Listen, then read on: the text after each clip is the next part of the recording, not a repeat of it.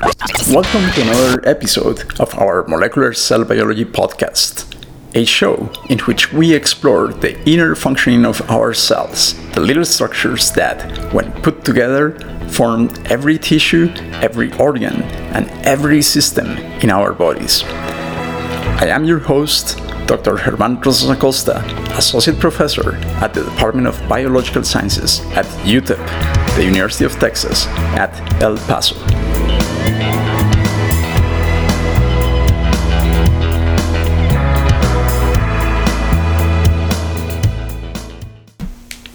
In this episode, we will explore how the carrier of our genetic information, that is our DNA, the whole bunch of it that exists inside our cells, is properly stored inside the nucleus.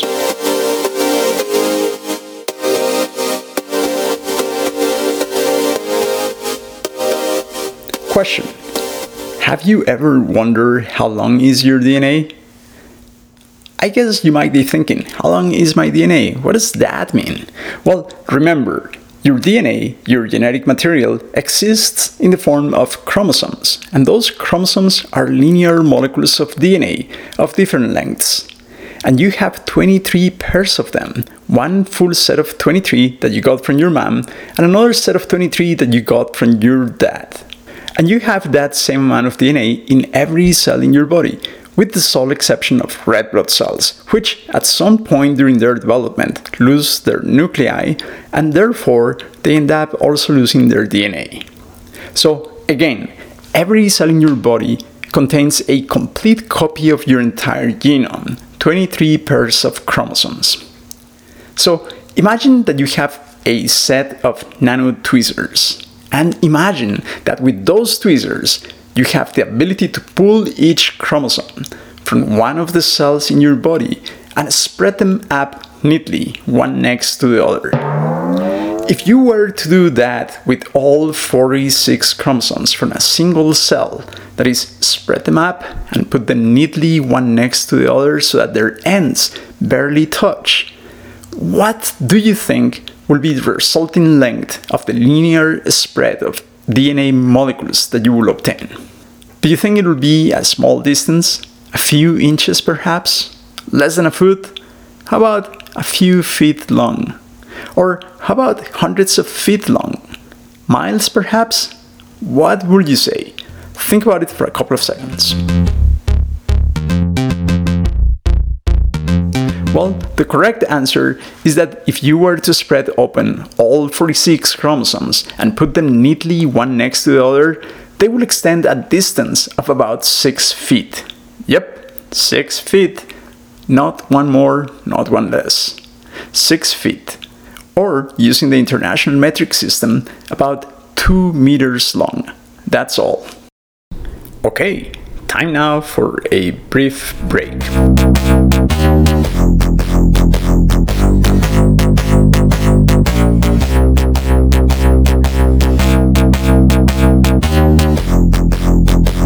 Okay, let's get back with our topic.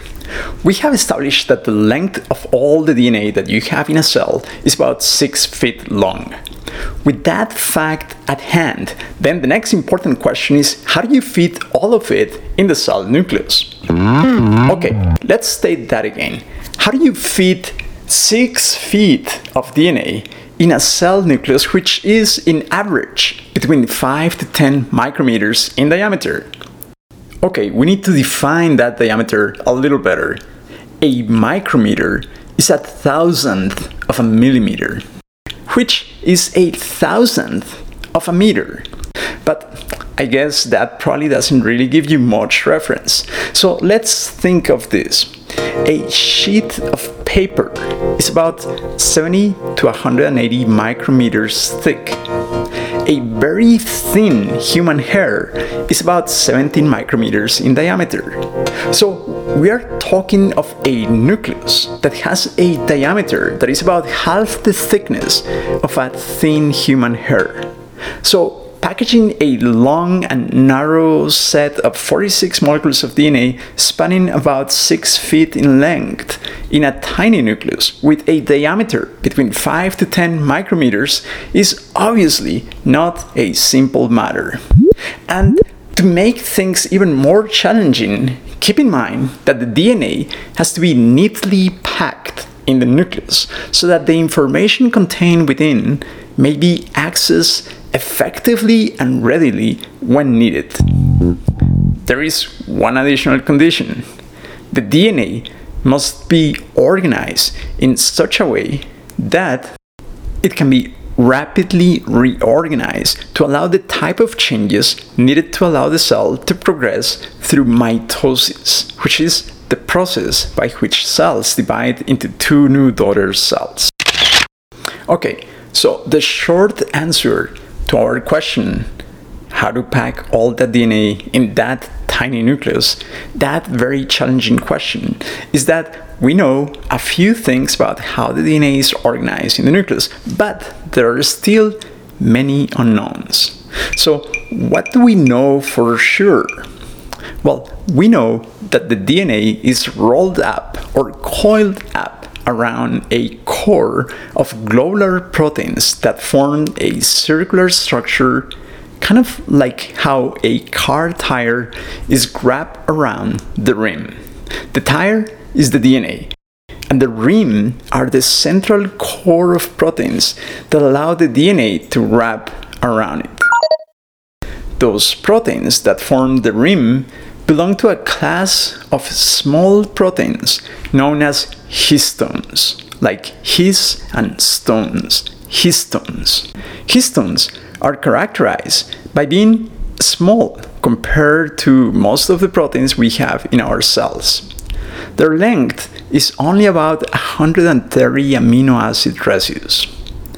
Histones are also characterized by being positively charged thanks to the presence of a high number of positively charged amino acid residues in their primary sequences, mostly arginines and lysines. There are 4 different histones that come together to form the protein core, the rim around which DNA wraps. Those 4 histones are histones H2A, H2B, H3, and H4. Each one of those histones is slightly different from the other, and there are 2 copies of each one of them in the rim. So each rim is made of a total of 8 proteins. The DNA wraps around the protein core, making 1.67 turns around it. So it's not 2 turns altogether, it's only 1.67 turns. Because of the diameter of the rim, there are around 147 base pairs of nucleotides, the building blocks of DNA that end up tightly associated to the rim. The whole structure, the histones plus the associated DNA, is known as a nucleosome, and it constitutes the basic structure responsible for the organized packaging of DNA in the nucleus. Again, it is called the nucleosome. By the way, the reason why the DNA wraps around so perfectly around the core of histones is because DNA is naturally negatively charged due to the presence of phosphate groups on its structure. So the negatively charged DNA backbone establishes close interactions with the positively charged amino acid residues present in the histones. This is a critical idea because if you can regulate how charged the amino acid residues are, you can regulate how tightly packed the DNA is. And this can be achieved by attaching different modifiers to the histones in a process known as post-translational modification. Again, you can modify the charges in the histones by attaching different groups or modifiers to the histones in a process known as post-translational modifications. This is a key essential idea. So I'm going to repeat it one more time. Histones, just like many other proteins, can be modified by attaching different molecules to them. These modifications, known as post-translational modifications, regulate the functionality of the proteins being modified. As the main function of histones is DNA packaging, then post-translational modifications of histones can regulate DNA packaging. So the DNA molecule wraps around a core of 8 proteins, known as histones, making 1.67 turns around it, and nucleosomes formed in close proximity to each other, making one nucleosome every 200 base pairs. And that's the basic unit of DNA organization in the nucleus, the nucleosome. An array of about 200 base pairs that wrap around a core made of pairs of 4 different histone proteins known as H2A, H2E, H3, and H4. So the length of each chromosome is diminished about 6 to 7-fold by its wrapping around histones, forming hundreds of thousands of nucleosomes per chromosome. And with this in mind, it is time for another break.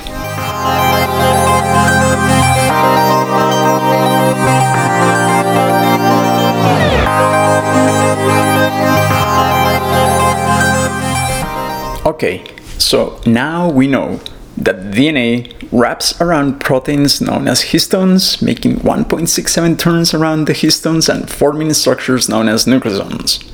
And nucleosomes are formed one next to the other. But because of the number of turns that the DNA makes around each histone core, the rim, then there is a little bit of spacing between one nucleosome and the next. That spacing is provided by DNA that is not tightly associated to the histones. That DNA is referred as linker DNA. And since it is not wrapped around histones, that linker DNA is more accessible. And because of that, it plays important regulatory functions. The sequences that modulate the activation of gene expression, known as promoters and enhancers, those sequences are frequently found in those linker DNA regions.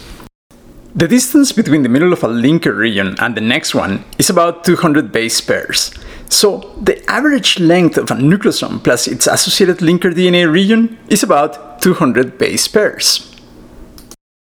And the structure that is produced by the succession of nucleosomes, one after the other, in relatively close proximity, is known as the 10 or 11 nanometer fiber. Again, it's the 10 or 11 nanometer fiber. Because the thickness of the DNA, when it is organized like this, is about 10 to 11 nanometers, which is a new dimension. A nanometer is a thousandth of a micrometer.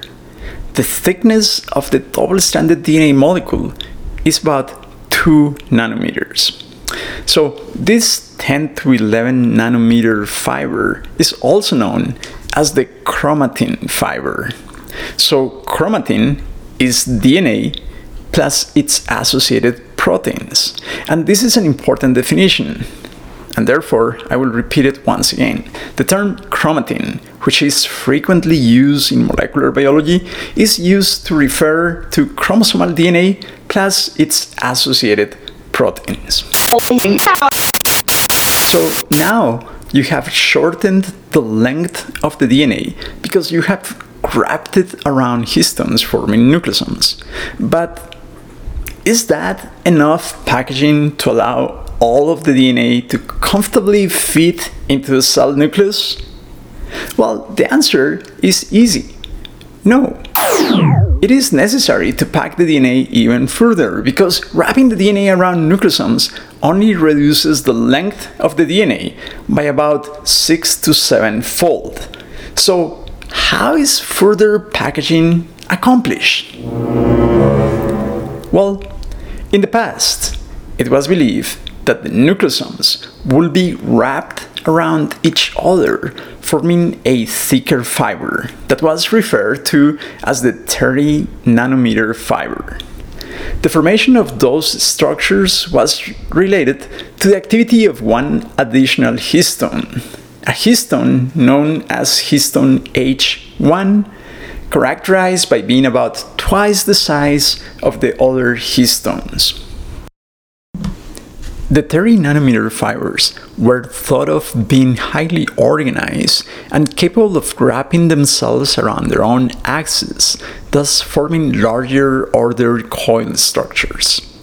The formation of the 30 nanometer fibers was observed in experiments performed in vitro using nothing but isolated components, that is, DNA, the 4 core histones H2A, H2B, H3 and H4, and histone H1. However, it has been recently demonstrated that the DNA, when present in the nucleus of the typical mammalian cell, does not form 30 nanometer fibers.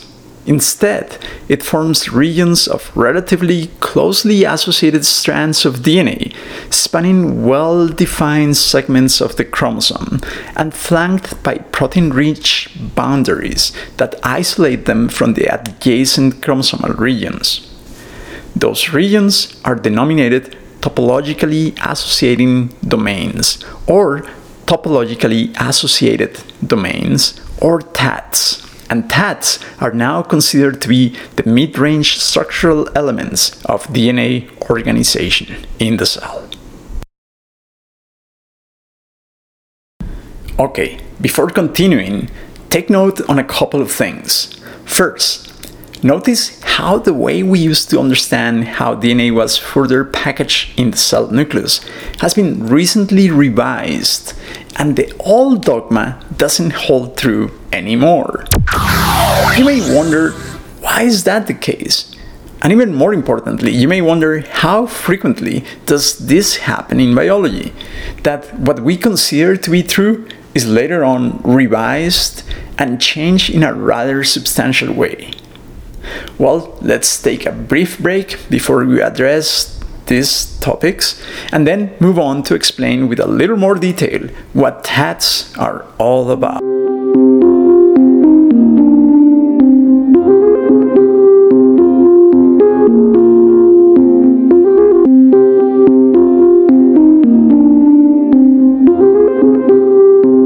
Okay, we are now aware that the way chromatin is further packed in the cell nucleus is not the way we initially believed.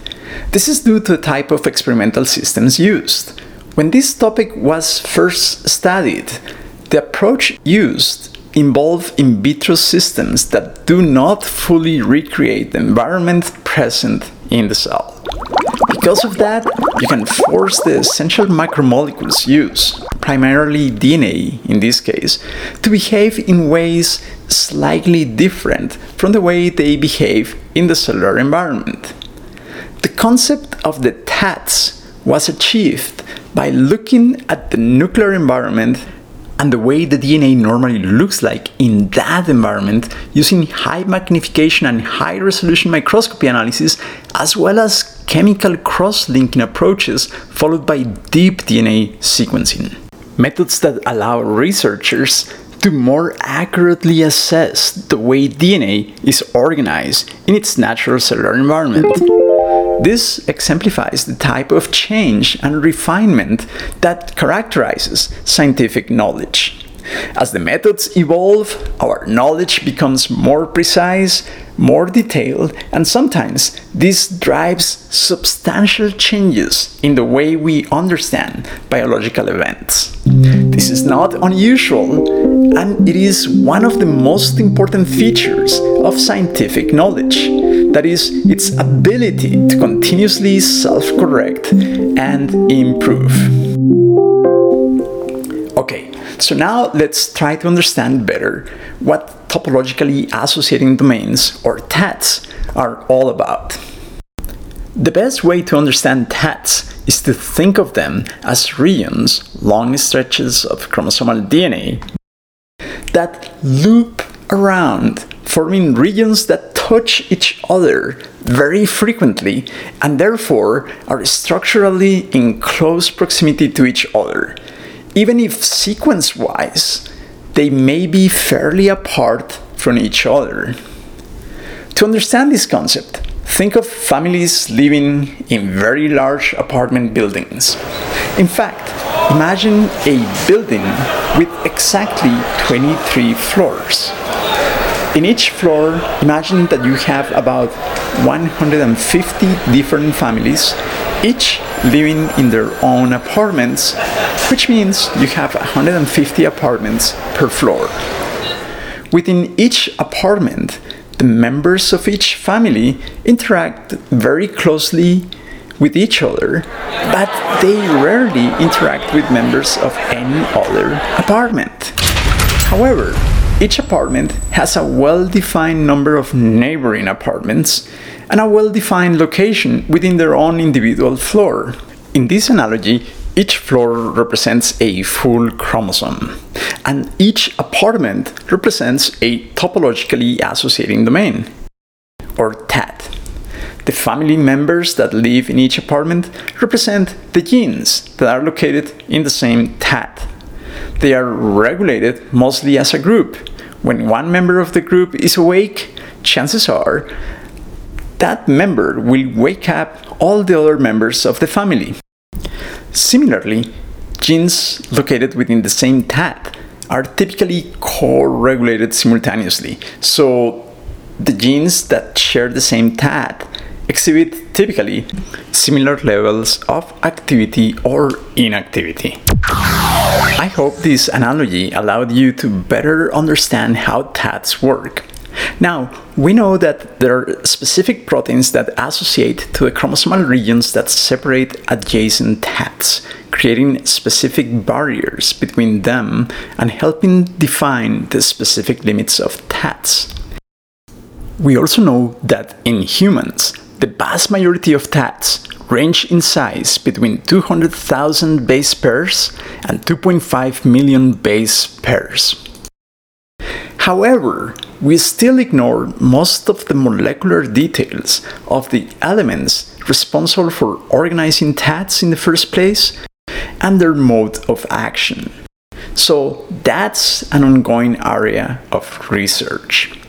And with that, it's time for another break.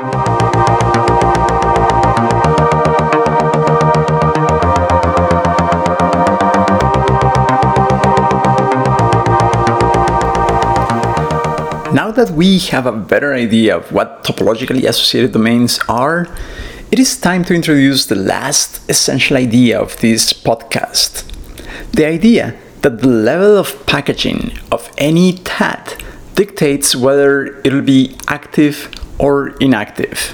For a region of DNA to be active, the molecular players that are required to read the information stored in the DNA need to gain access to it. And that means that to be accessible, the DNA must be in an intermediate or rather loose level of packaging. Otherwise, it'll be inaccessible and therefore it won't be readable. To better understand this, imagine that the information written in our DNA is like text written in a book. Most of the books that we use frequently are kept in bookcases where they are easily accessible. But if it is a book that you very rarely use, like say an old textbook from when you were in high school, then that book is probably in a box somewhere in the garage. On the other hand, if it is a book you read frequently, it might be on your night table right by your bed.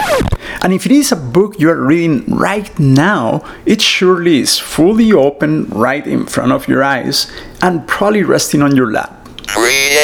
This applies to DNA and chromatin because to read the information written in the DNA, it needs to be fully open, like the book you are currently reading that rests on your lap. DNA regions carrying information frequently needed are kept loosely packed, like books in a bookcase. And DNA regions containing information that is rarely used are kept tightly packed, like the books you keep in boxes. Loosely and intermediately packed chromatin, that is fairly accessible chromatin, is referred to as euchromatin. Eu meaning true, so true chromatin. Whereas tightly packed, that is difficult to access chromatin, is referred to as heterochromatin. The regulation of chromatin packaging is exerted at the level of topologically associating domains, or TADs. So TADs can exist as loosely or intermediately packed chromatin, that is, as euchromatin, or as tightly packed chromatin, that is, as heterochromatin. From this perspective, it becomes obvious that all genes present within a single TAD usually share the same level of packaging. One additional idea associated to this: the packaging levels can be actively regulated, and the sum of the genes that are on and off in any given cell is what, in the end, provides cells with their own identity. So, a liver cell, for instance, has a different array of genes that are on from those in a neuron. So, DNA packaging and its regulation plays critical roles for the usage and availability of the information stored in the DNA. Regulating DNA packaging regulates the usage of genomic information. And the packaging of DNA is also dictated by the stage of the cell cycle. This is simply because for cell division to occur with the highest accuracy possible, so that each of the two new daughter cells produced at the end of cell division will end up with exactly the same array of chromosomes, the DNA must be packed to the maximum level possible. So, during mitosis, the name given to the process of cell division in eukaryotic cells, the DNA is packaged to its maximum degree of condensation, forming the mitotic chromosomes that we typically think of when we talk about chromosomes. Those mitotic chromosomes have a well-defined central region known as the centromere and two ends on each side, which are known as the telomeres. And it is easy to imagine during this stage of the cell cycle that there is no access whatsoever to the information stored in the DNA, as it is too tightly packed and therefore fully inaccessible. All the books are in boxes, to follow our analogy with books. Okay, and with this, it is time to take our final break before we summarize it all up.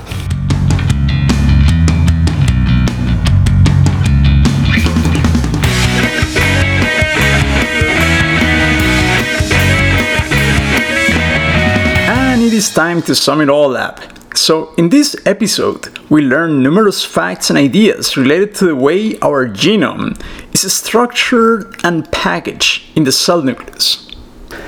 First, we learned that our genome is made of 23 pairs of chromosomes, which are linear molecules of DNA, and this genome is initially packed by wrapping it around proteins known as histones, forming structures known as nucleosomes. We also learned that nucleosomes are placed in close proximity to each other, living in between a short area of DNA not associated to any histone. Those areas are known as linker DNA. We also learned that further packaging of each chromosome is achieved by looping it around, forming areas of closely associated DNA, known as topologically associating domains, or TADs. Those TADs play important roles in regulating the activity of the DNA by dictating its accessibility. Because to be usable, a DNA region must be accessible to the molecular machinery needed to transcribe the information stored in the DNA. We also learned that the packaging of the DNA can be tightly regulated, and that this is an important way to regulate gene expression and cell identity.